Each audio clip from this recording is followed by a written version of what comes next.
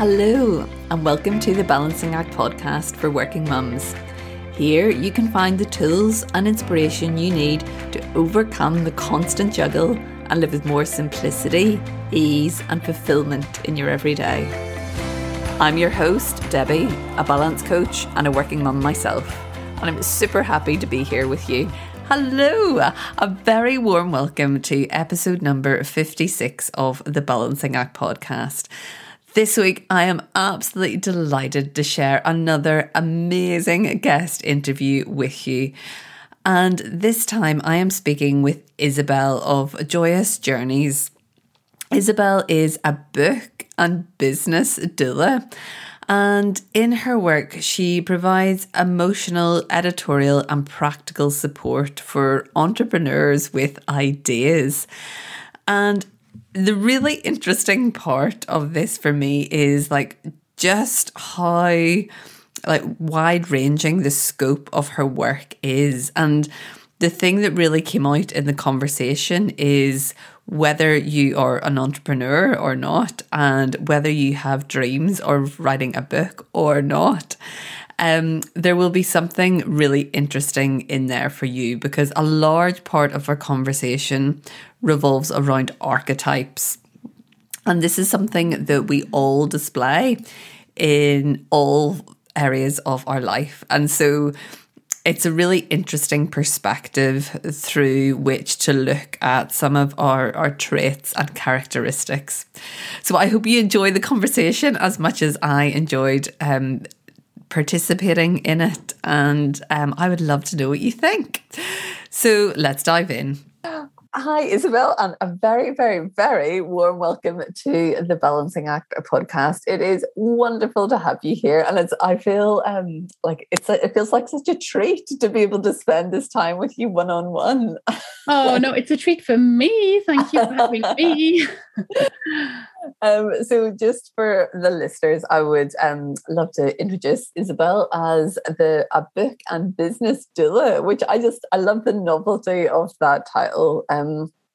But as I understand that you help entrepreneurs birth both their books and their businesses. So it just feels like such a fab title and so fitting to the work that you do.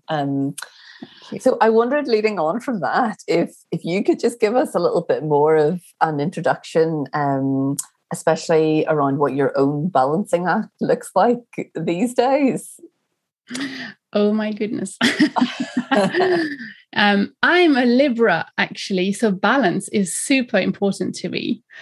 I'm always looking for it, trying to reach it, and stay in balance, actually not for very long, because it is what we do as Libras. We were always aiming for it, but can't hold on to it, as it were. So it is a work in progress. I am definitely getting better with age, I think. And it looks like in my life, I have two daughters who are 9 and 13. I have a teenager in the house. Well, from in 3 weeks' time. I am married and I have my own business, and it is a balancing act. It is literally, I guess, compartmentalizing everything. So right now I have my, what is it? What hat have I got on? My business / maybe everything on right now, because we're going to talk about everything. I feel that I have to get super organized so that things do not overspill into other areas. So if I'm in my studio, I'm in work mode or writing mode. Actually, this is also where I write from. And if I'm at home, I'm at home with my girls or my husband or by myself, just reading a book, or sometimes I'm here as well. But I'm trying to keep the boundaries really, really clear. So balance feels elusive sometimes, and then sometimes it feels really good, and I feel at peace, and that's the best place to be. I love that. I just love that bit, because you use the word feel. You've just used the word feeling repetitively, and to me, that's what balance is about. It's not like I always talk about it like it as a feeling rather than a physical thing. It is very much that feeling. And I love what you said about I actually didn't know, I didn't actually know that about Libras. But what you said, it being something that you feel like you don't hold on to. And I feel like that's all part of it. Like, it changes all the time. And like what we need in order to feel in balance, I think changes sometimes from hour to hour. Yes, that's right. Or like at least from day to day sometimes. That's why it's so elusive. Yes, exactly. We're born to be balanced, and yet we don't even know what we need actually. And moment to moment, sometimes we don't know. And so to do that, I'm going to do this, I'm going to do that, I'm going to try this, and then it's like, oh yeah, okay, that's not so bad. And then the next day changes because your child is sick, and because you've got a cat has been run over, which happened last 2 months ago. Oh no! I know, it's like life happens, doesn't it? Yes, exactly. Like, I feel like I could talk. We could maybe have a whole podcast episode on that. But we will when you come to my podcast. I would love to know more about you. Well, so this is worth mentioning. You're a recent podcast host yourself, and it'll be great. I would love it if at the end of this you could share that with listeners so they could find out more. But I am also very curious about how you became a book and business doula. I'm sure that you have a story to share. I do. It's quite a long story, so I'm going to make it short if I can. I have two passions. I have had two passions in my life since I was 8, I think. Books and helping people. And when I was told at the age of 17, 18, when I said I wanted to be a psychologist, when I was told by my parents, no, you can't be a psychologist because they were doctors. If I was going to be a something, it had to be a psychiatrist. When I got told no, I was like, okay, then I am not becoming a psychiatrist because I don't want to do 11 years of studies. I'm French, by the way, so it is 11 in France. Right. I think it's 1 year less in England, in the UK. I was a bit like, okay, well, then I'm going to work in publishing, my other passion then. And so it was I was still drawn to psychology. I've been reading books about psychology, psychoanalysis, and the brain and everything like that since I was 14, 15. So, it's still been part of my life, even though I did end up then working in publishing. So when I left university after an MA, and I worked in 3 different publishing houses, 1 full-time in-house, and 2 freelance, just doing small projects, on the side at weekends and that kind of thing. And they say it's hard to get into publishing. I just got 3 jobs at a university. Wow. Or maybe you're really good. Maybe. So lucky, I don't know. In a small town in Warwickshire as well, in Leamington Spa.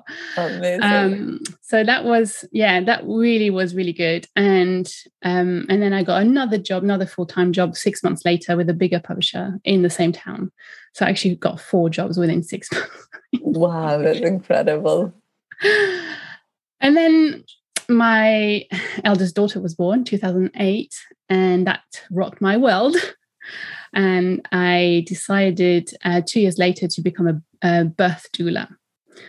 I suddenly became obsessed with anything to do with birth, and I attended some births, and then I heard about hypnobirthing, and hypnobirthing is I don't know if you know about it. Yes. You do, yeah. So just for the listeners, it's a way of birthing your baby that is really calm, and where you feel, even if it's not calm, you are empowered to make your own decisions and to feel the way that you want to feel, and to always be the one making the decisions rather than being told what to do. So it's a whole... there's a whole learning around birth and the physiology of birth and how you can stay calm. So this is amazing, like tangent in the story. So was this from your own birth experience, or was it just from... Nope. No, okay, it was. Well, I suppose it was because I had to have a C-section at the last, like 3 days, a week before my due date. I found out my baby was breech. Right. And yeah. in those days, it's slightly different now, but in those days, it was still recommended that you had a C-section. And I was like, whoa, hold your horses. I'm just going to wait for her to be ready. Not even knowing anything about birth. I had done the NCT classes, but that is all I knew at the time. Didn't know about I had heard about hypnobirthing, but I was like, hypno what? So I had a C-section in the end, still a C-section for my first baby. And yes, in a way, the passion for natural birthing came from that, because if I had known more, I would perhaps have chosen a different path. When I had my second baby, which was a second C-section, I knew so much more, but then realized that actually the decision of waiting, first of all, to have my first baby and then to go for a C-section was actually the right decision in hindsight, in the way that things went with my second baby. So yes, it was partly based on that birthing experience. But by then I knew so much more about hypnobirthing by the second time I was pregnant. And I actually decided to learn and be a teacher, because I was going to learn it for myself, my own birth. So why not learn it for other people and teach it to other people? Amazing. And so I did. And then I learned so much more about hypnosis, because hypnobirthing has the word hypnosis in it, and it is just a state of relaxation. But I learned so much about hypnosis that I knew then that I wanted to be a hypnotherapist. And here we go. What was it then? Nearly 20 years after I had said I wanted to be a psychologist, I found my way.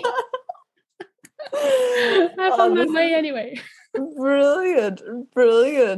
I very often, I really need to look up the exact words, but I quite often talk about, there's a quote from Steve Jobs about how all the dots always join up in hindsight. If you just follow your curiosity, then everything becomes clear. And like, this seems like the perfect version of that. Yes, it really was. It's like, wow, I only wasted 20 years, but at the same time, I would never have become a hypnotherapist at the age of 22, So I didn't know about hypnosis, and it was still very much like a hypno what? It was that about, pendulums and chicken, like head, making you walk around like a headless chicken. And it's not like that. But this is what our perception was, and mine was definitely at the time as well. So I would not have become a hypnotherapist. And of course, no, there's no of course about it, but of course, from what I know about it, yes, it is totally the path that I was on, that, I had to go around all the other stuff in order to arrive at hypnosis and hypnotherapy. So from there, I became a hypnotherapist and an EFT practitioner, emotional freedom techniques, and an NLP practitioner, neuro-linguistic programming. They all complement each other. Really interesting and fast, effective methods for healing people, for helping people heal from their trauma, from trauma, not their trauma, from trauma, from anxiety, stress, anger, frustration, sadness, any kind of emotion that is not helpful on a daily basis, and also the deeper stuff that runs through people's lives, or sometimes ancestry even. So yeah, it's been a fascinating journey. And then 3 years ago, just over 3 years ago, I decided to put both together, editing and proofreading, which is what I was doing for 20 years, and in the end, freelance, in-house and freelance, and also the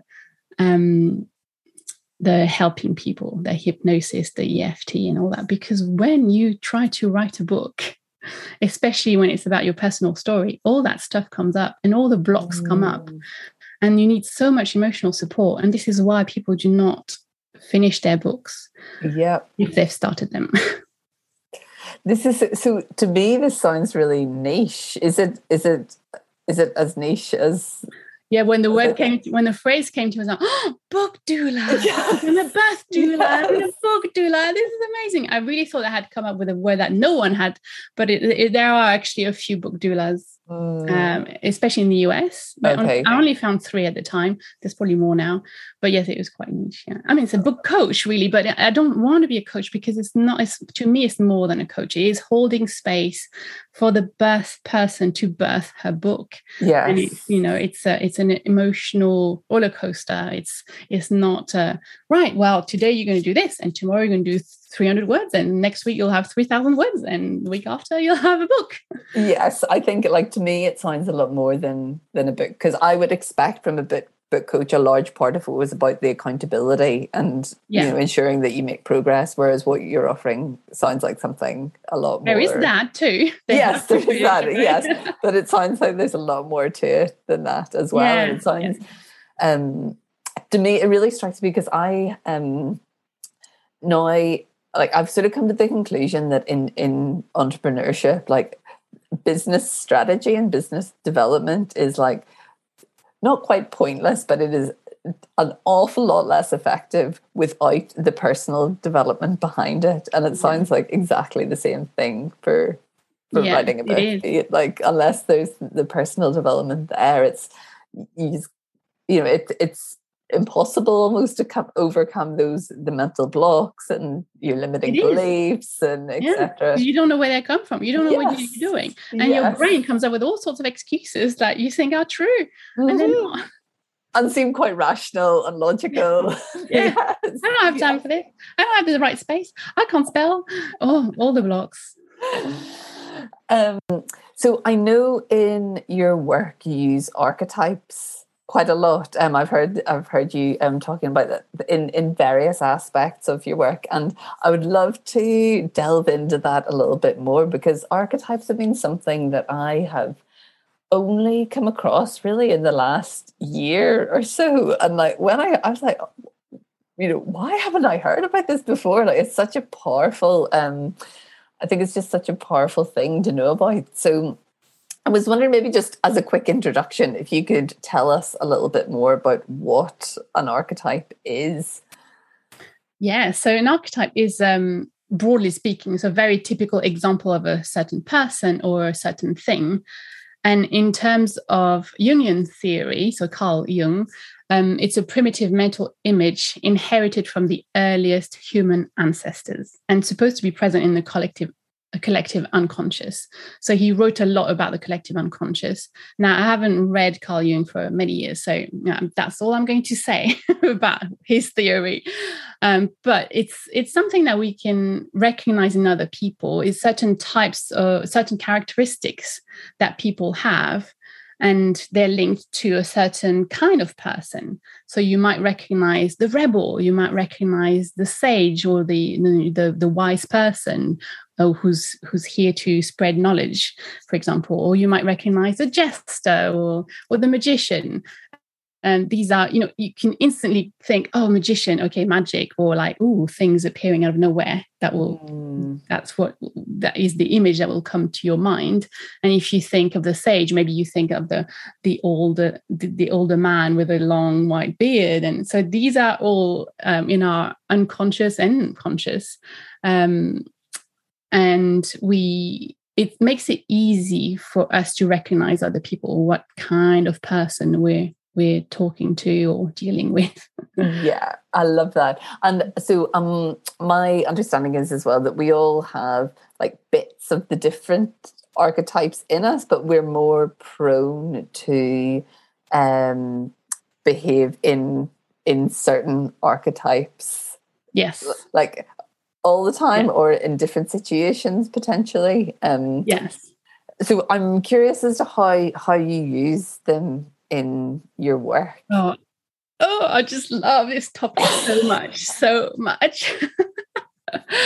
I don't think I was aware of archetypes, like so specific archetypes, until I came across the sacred money archetypes, which Denise Duffield Thomas talks about. So she's a money mindset mentor, and she had a course, she doesn't do it anymore, but she had a course around sacred money archetypes. And I had heard of it, and I had heard her talk about it, and I had listened or watched a few videos of hers on YouTube. And I thought it was fascinating. And I love, I don't know, I just love different personalities and what makes a person and what makes a person tick as well. So I just, watch it with interest, but never thought I would do anything specifically around that. But one day, for the third time, I think she was running the course that year, 2019. And I thought, I'm doing it. That's it. I'm doing the course.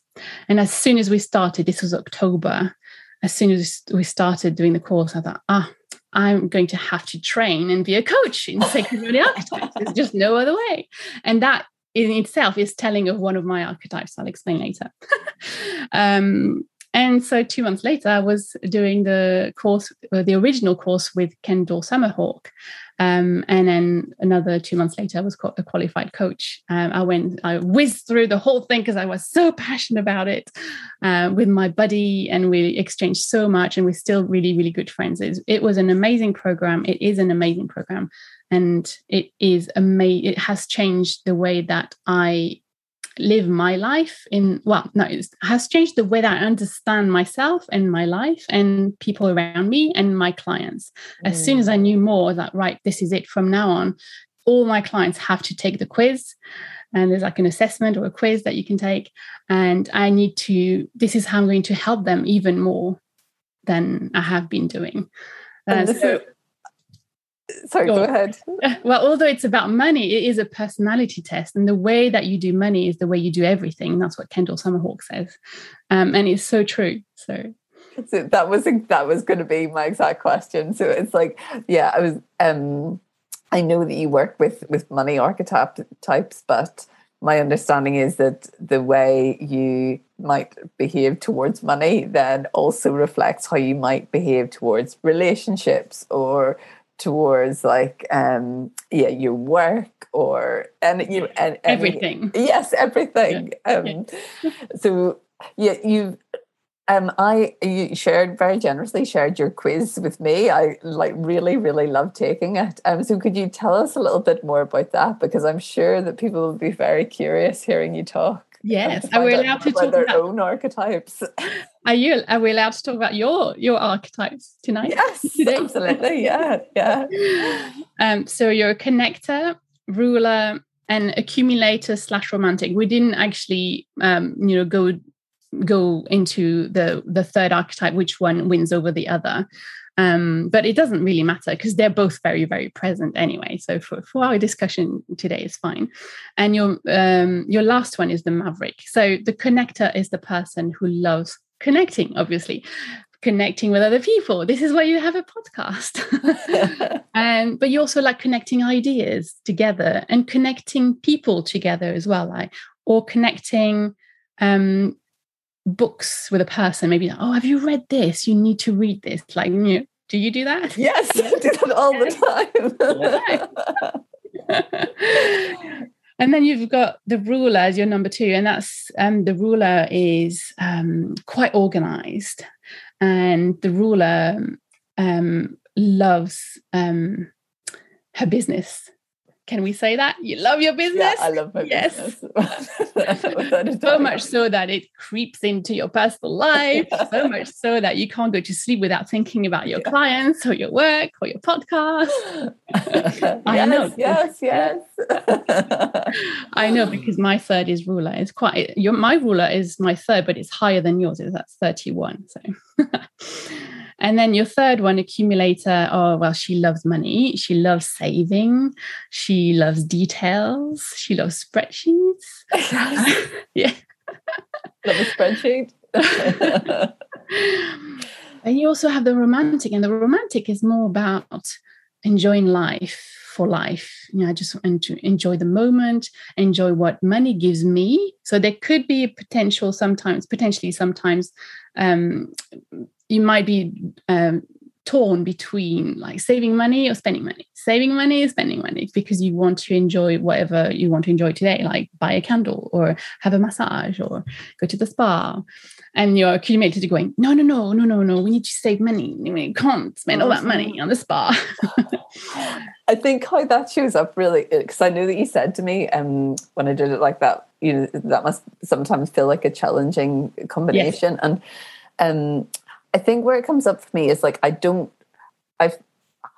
find particularly enjoyment in spending money on things, like material things, unless it's something that is really like deeply meaningful to me. And like quite often the things that are most meaningful to me in a material sense are things that don't necessarily cost money.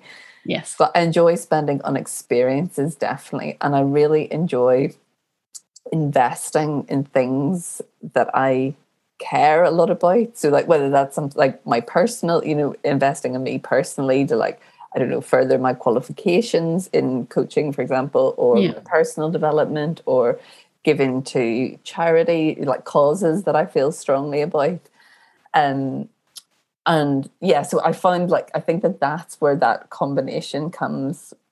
Yeah, you've got a really great combination. I'm quite jealous. The way that you like to spend money on coaching and your personal development, that's the ruler. Like we don't mind spending money as long as we're going to make it back, as long as it's going to serve us in some way. Yeah. The romantic is more like, I don't care, I just want to have a nice experience. Okay. Yeah, that would be the subtle difference here. I think also because I actually find that like with gifts, I really enjoy buying like gifts for people that are that where I know that it's going to be something that like a person wouldn't necessarily buy for themselves, but I enjoy like giving them that indulgence. Yes, that's your romantic. Yes, I think that's where, but I do find I don't often do that bit for myself. I don't think so. That's an interesting thing to reflect. That's your accumulator going. Yes, that's all right for them, but not for me. Yes. Yeah, and connector could also help you then. So this is where you were saying we all have all 8 archetypes. So there are 8 archetypes in terms of sacred money archetypes, and this is where we can call upon other archetypes to help us in certain situations. So you could say, well, actually, this is going to be connection time for me. And that's really going to speak to you because connector is your first. So yeah, I am going to spend £40 on this massage, whatever it might be. So you don't have to be torn constantly between the accumulator and the romantic. You can call upon the connector, or you can call upon the maverick, even though it's your last. You could say, hey, let's be rebellious and let's go for a wild ride at Alton Towers. I don't know. That could be. Yeah, that's me too. Definitely. Yeah. I love a roller coaster. Yeah, you just basically described me. Oh, good. Yeah.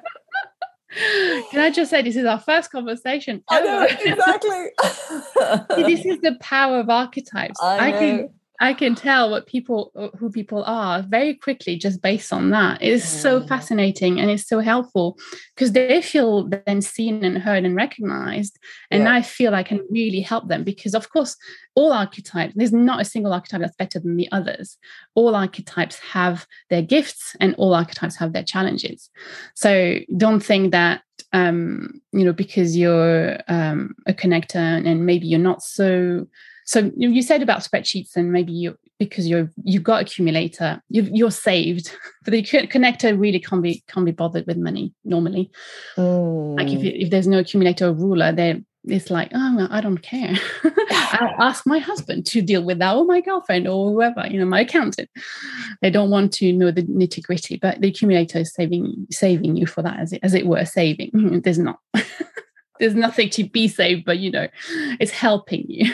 Yeah, that's really interesting to reflect on because I have had to make, like, now that I run my own business and I want to have a financially healthy business, but I have had to make an effort to make that feel easeful and fun and enjoyable, I have to say. So make my spreadsheets a nice color so that I really want to go in and do them, that sort of thing. Rainbow colored. Yeah. The other thing was really interesting about the Maverick was because that's something that I've always been, I've always had this, a side of me acting on a whim. I like to take it. And it's been a side that I've always thought of as like a bit irresponsible in a way, or a bit like, ooh, like that's not a good quality to have. And it's coming back to now, actually, in business, it serves me quite well sometimes. And I think that that's a really good example of what you said there about it, each archetype having its almost like its pros and cons, if you like, or bits that will serve you well in certain situations and maybe not so much in others. And it comes back to that, like having the awareness of it all. And then, like, to me, awareness is something that always opens up choice then, because you can, if you're aware that there are different options, then you can choose. It's the first step. Yeah. Really Yeah. Then you have different choices, but also sometimes you need to work at it. So the accumulator, for example, I'll take my example because it's my top one, and at 37, so it's out of 40. So it's 37, it's really high. And my challenge is to invest in anything. I can't spend money at all. I'm going to be on the street tomorrow. So I'm aware of that, and I have to work on it. I have to remind myself every day it's okay to spend a bit of money on your software for your business. It's this example comes to mind because that was a real struggle. Do I go for Kajabi, the platform that's got everything, that's quite expensive, but it's got everything in one place, or do I just stick to WordPress plus this, plus that, plus that, plus that? And it took me a while to accept that it's okay. It's only £100. It's not the end of the world. So investing for ourselves, even for our businesses, even though I have Ruler as my third, which is really business orientated and risk a bit more of a risk taker. So when you said about the risk, the Maverick, I think it's also your Ruler that can be a bit impulsive and go, oh, let's just do it quickly. Yeah, go for it. So even though I have that, the accumulator is the strongest. It's like, no, we're not spending money. Oh, I love this. So the other aspect of this I'm really enjoying is that, so we've talked about it a lot, I guess, in the context of business and particularly entrepreneurship, but like I really feel that this is beneficial to anyone listening, whether you're an entrepreneur or not, or whether you're in a corporate job with a stable, steady monthly income. I think this is a really important thing to be aware of. And I feel really passionate about, like, just in general opening up the conversation around money a little bit more, because it's not, like, certainly it's not something that I was really brought up talking about a lot, and I've definitely moved in circles where it's just not the done thing to talk about money. But yet I feel that, like, I feel for females and for mums in particular, it's a really important discussion to have, because I feel that so many of the choices, like often quite big choices that we're making about what we want in life, are quite often governed by money. So, for example, the type of job that you're going to have, so maybe you're in a corporate job and would love to be an entrepreneur, but the perceived financial instability that would come from it is just, like, it doesn't feel like an option to you. So, like, where do you think the archetypes come into these big decisions? We're maybe making decisions that are where we're either consciously or, like, often unconsciously acting in a particular archetype to make these big decisions. Yeah, the archetypes are in every decision. Small ones. Do I spend £1 on this sweet or this? I don't know what's worth £1 these days. I can't think. do I spend £10 on this pen or not?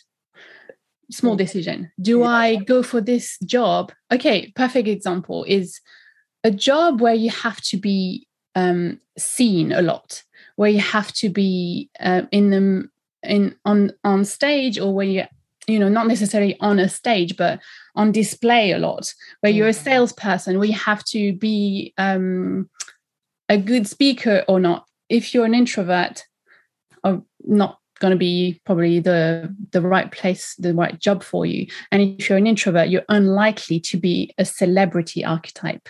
There's an archetype called the celebrity. The celebrity loves the attention. She loves being the center of attention. She loves, or he loves, spending a certain amount of money on nice things that mean something to everybody, not just to them. So you might buy something from a charity shop, then you love it because you're an accumulator. It only costs £5 and you love it. The celebrity will never go to a charity shop. She will never buy anything from there.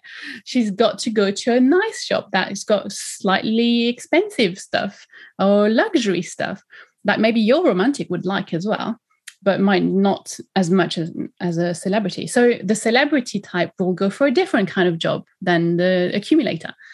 It's noticeable in entrepreneurship as well, and it's noticeable in finding a job, and it's noticeable in finding a husband or a wife as well. So will you go for your opposite? If you're accumulator, are you married to a celebrity? Or and there could be some tension there. You can imagine. Or you're going to find somebody who's a bit like you, who doesn't want to spend too much money and want to save lots, and then you're not going to invest in anything, and you'll just stay small, which could also be a problem. So. Oh, I love it. It's so interesting. So I think like having that again, like it goes back to the awareness, doesn't it? Like having the awareness in the first place that maybe this is where a lot of your decisions are coming from, or the basis of the decision is coming from, and then noticing where else this is showing up in life might be.